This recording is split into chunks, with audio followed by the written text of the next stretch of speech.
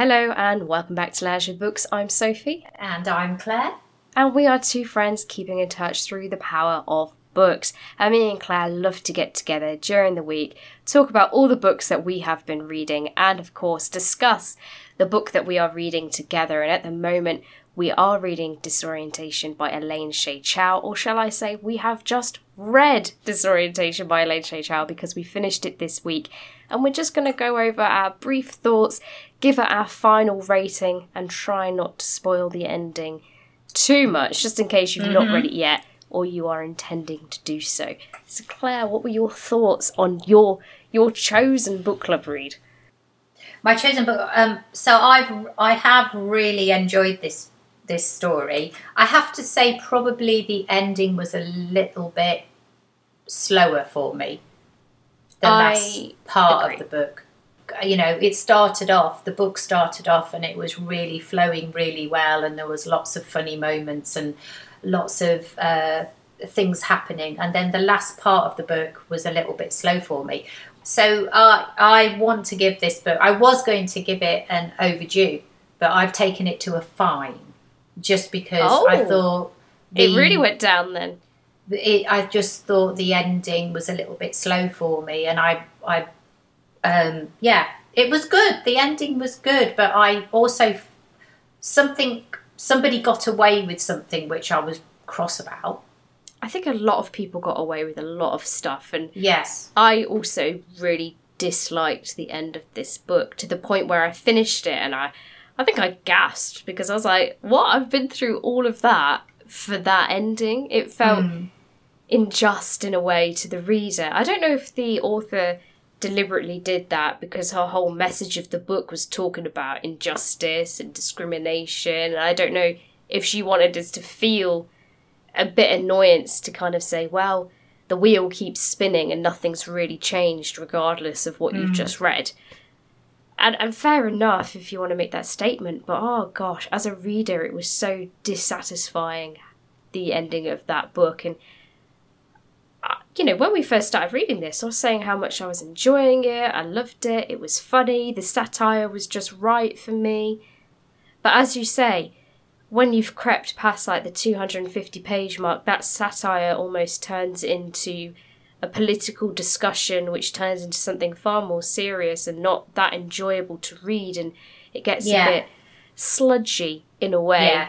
And then when you have an ending like you do, it did annoy me. And I think I would still have this book as a renew because I enjoyed the journey, but as you say, for me it is close.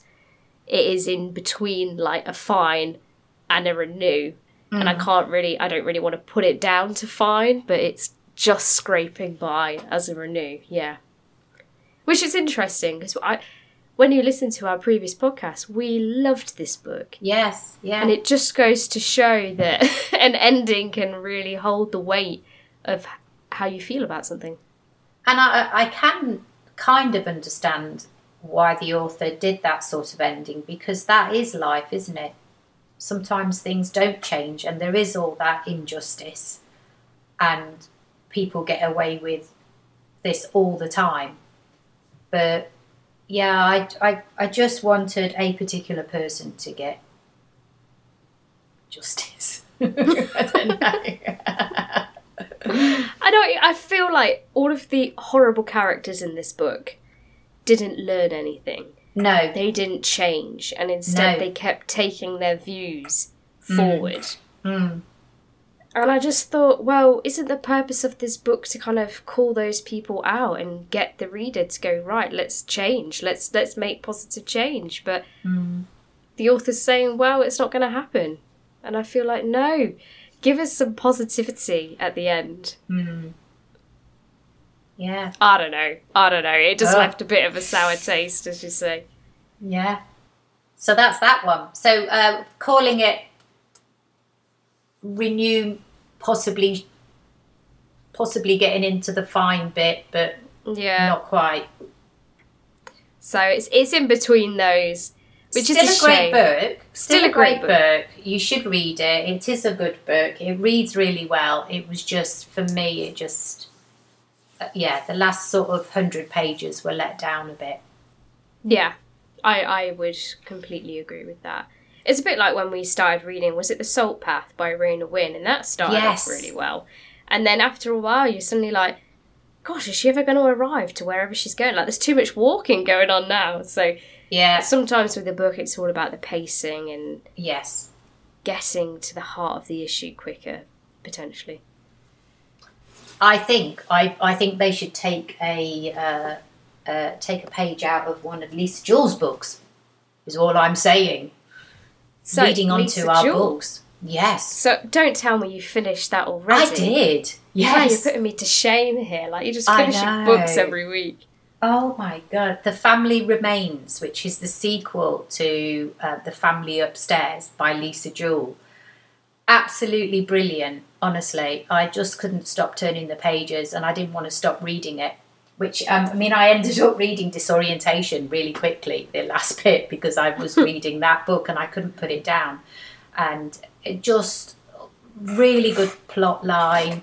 The book finished well. She could do another book from it, but she doesn't need to. But I'm always very, very sceptical about a sequel. And this did not disappoint. Because it was mainly the story of Michael's other wife, and Lucy and Henry, her brother, and the way the story linked Michael's wife and Lucy was very good. Really enjoyed it. But just a great book, and it's an overdue from me. Oh, again. Wow. Yeah. That's brilliant. Oh, so to be fair, when you go to choose your next book now, it's not going to be the sequel or a Lisa Jewell book, maybe. So it's got a lot to live up to because you've just come off the back of 2 overdues. Yeah, I know. Sometimes it's hard to keep that momentum going, isn't it? It was tempting to go out and buy another one of her books or go and find another one of her books, but I haven't because we went to the cinema the other week and this community cinema that is in Whitby at the Coliseum, and they've got like little book sale going on there. And so I picked up this for £1, which is a 2013 book, I believe, called The Fire Witness by Lars Kepler. So I believe it's a Swedish author, set in Sweden. So there are some difficult Swedish words. I've only just started it, but basically this is the premise of it is one girl is dead at a home for troubled girls. A young girl has been brutally murdered during the night. Her body is found arranged in bed with hands covering her eyes.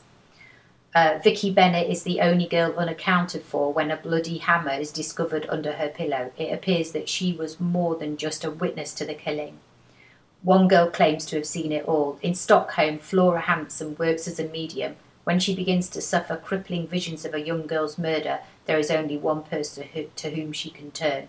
As Detective Inspector Juna Lena pieces the evidence together, the case descends into darker, more violent territory, leading finally to a shocking confrontation with its past. So it's been set in like this girl's like kind of like a juvenile type place. Yeah. And there was this, it started off very well with pretty violent deaths. That's all I have to say. And it's got a medium in it as well. Yeah. There's like a bit of, supernatural in there. Yeah. Yeah, it's that's really a chunky book as well. Yeah, it is a very chunky book. That's unlike you to pick up a chunky monkey. Yeah, super short chapters though. 2 or 3 pages per chapter. Oh, that's perfect. So yeah, it's a big book, but I love the front cover, and I think it's going to be, a very good thriller. We'll see anyway. I mean, I feel like whenever I watch Swedish crime dramas, they just do crime completely differently, don't they? There's always so much intricacy and atmosphere. Yeah. So I bet that will be good. And I think the girl with the dragon tattoo is written by a Swedish author, isn't it? And they're quite violent, psychotic thrillers type things. So, yeah. Tapping your fingers there on your table. You're getting into it. So that is what I'm reading now. Sounds good. So over the weekend, I picked up 5 Survive by Holly Jackson. And this is the YA book that I mentioned that my sister had lent me. And I forgot how easy YA is to read when you're enjoying what you're reading. You know, I used to find when I picked up a YA book that I didn't like, 300 pages felt so long. Whereas this one, I read it in like 5 hours and it was all in one sitting. I know, I probably should have stood up. But I just sat down, picked up the book, you know, Strictly was on, and then I'm a Celebrity was on, and that was in the background. I was just reading this book and it was really, really good. It was very fast-paced, quick, punchy chapters, interesting storylines, a lot of action and suspense, which always kept you turning the pages. There was never really a good place to stop because you were like, wait a minute, what's going to happen next? So you kept going, or at least I did. I kept going and going. But I will say, this book is...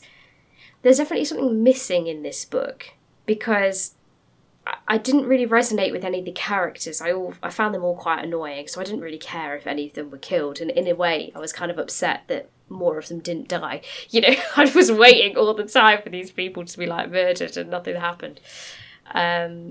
So that I think was missing. There was not a decent character in the lot of them.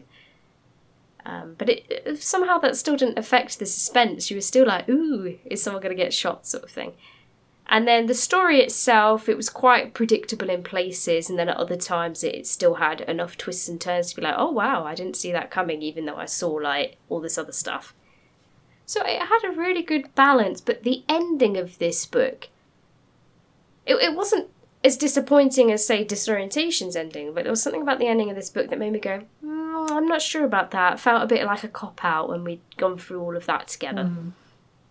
So for me, I think this book would probably be a renew, because there was obviously something about the book I really enjoyed because I was able to read it so quickly and I didn't put it down. So there's obviously something there that I enjoyed, but there was something else in the book that definitely felt like it was lacking, but I'm not really sure. I can't place my finger on it, but there was just something that made the book go, yeah, it was all right, even though I couldn't put it down.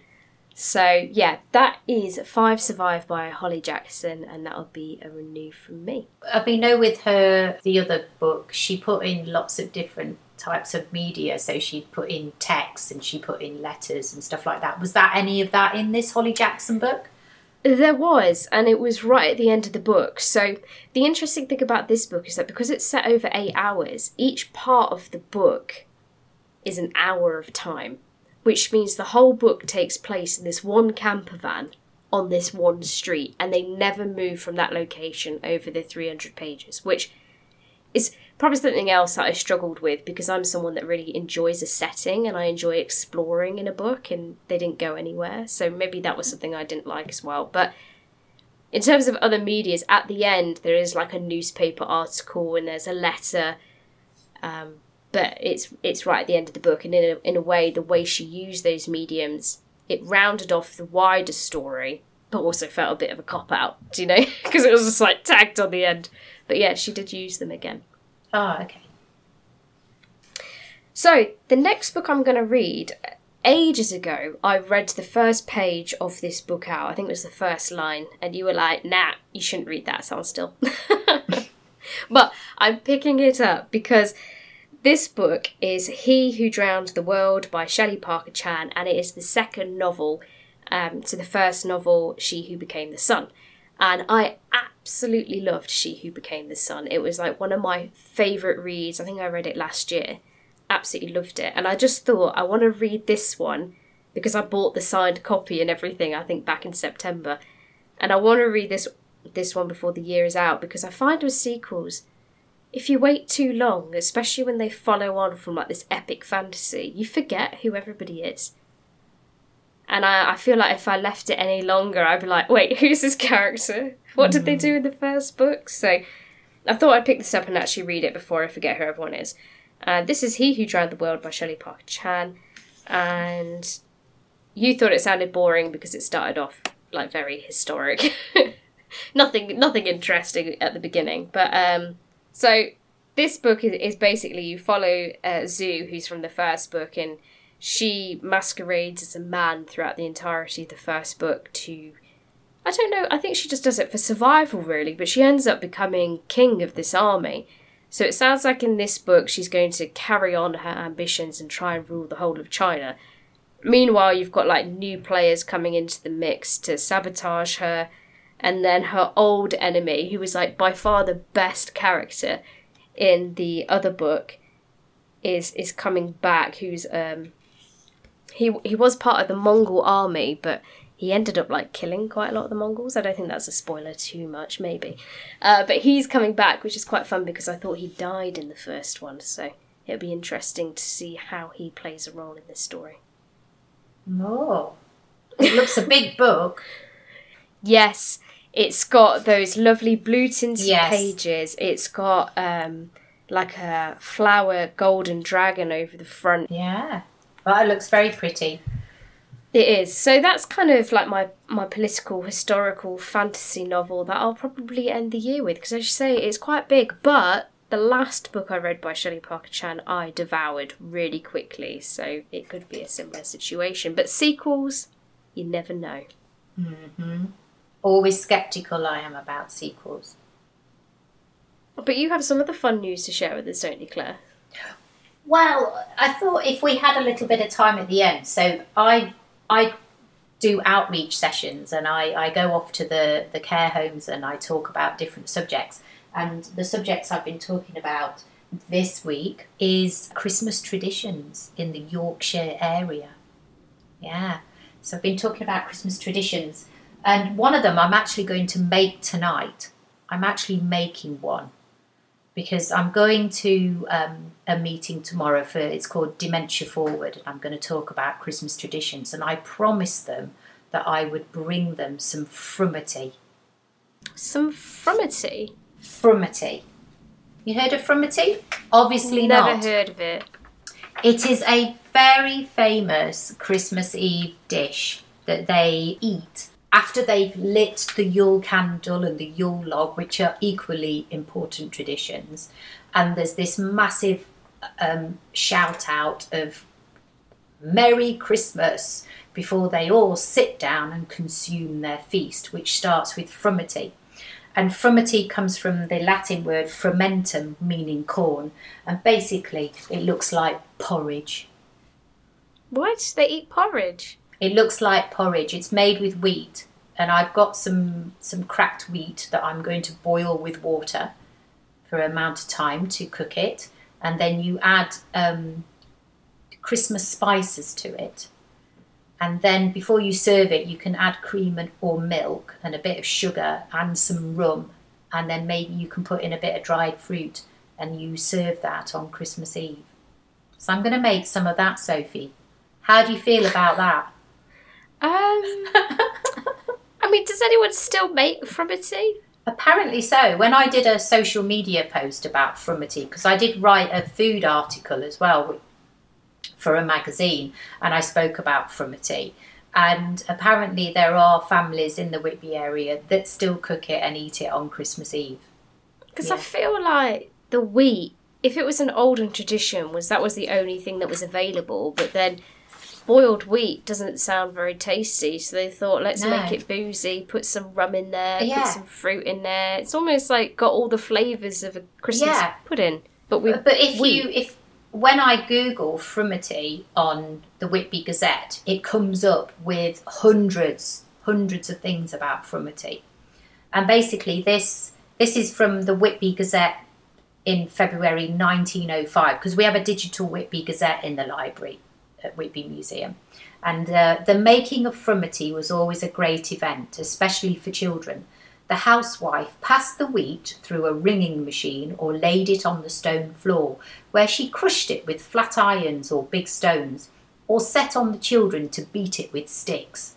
Then, in order to remove the husks, it was washed in cold water twice or thrice and passed through a sieve, placed in a stew jar with lid, filled with water, and stands in the oven all night.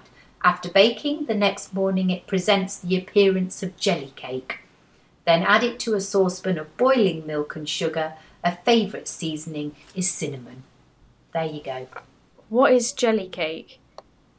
It resembles, I don't know what a jelly cake is. It resembles jelly cake. We don't know what jelly cake is, but that's what jelly cake looks like. That's all we need to know. So there you go. Wow. There you go, a Christmas Eve tradition of consuming Frumenty. So, listeners, do any of you eat Frumenty? If not, check out Claire's article. You can get about making some Frumenty this festive. in the festive S Valley Frumenty. News. And there you go. That's where you can find the recipe. I think I'm going to pass on the Frumenty this time, Claire. Just because it doesn't sound nice. But I'm sure you will tell us next week if it was a delight or a disgust. I mean, each to their own traditions. And you can all imagine Claire is now beating some wheat with irons this evening. Of course, I've done all that ready for this. You always have so many interesting stories now. Well, I have many other traditions, but there's too many to go into. But I can tell you that I talk about Captain Cook's Christmases, and I renamed it Captain Cook's Very Drunk Christmases. Do you know what? You need to tell us about that on next week's podcast, a special Okay. Christmas podcast next week. I like Okay. that. So, that brings us on to next week. So next week, me and Claire will be talking about our year in review, talking about the books that we've read this year, you know, the books that we read on our own, together, talking about our favourite reads, our least favourite reads and why, and maybe what we're looking forward to as we go into the next year when it comes to reading. Claire will also be sharing with us the Captain's Drunk Christmas, so look forward to that. As always, do follow us on our Instagram at Lounging with Books. It is goodbye from me. And it's goodbye from me.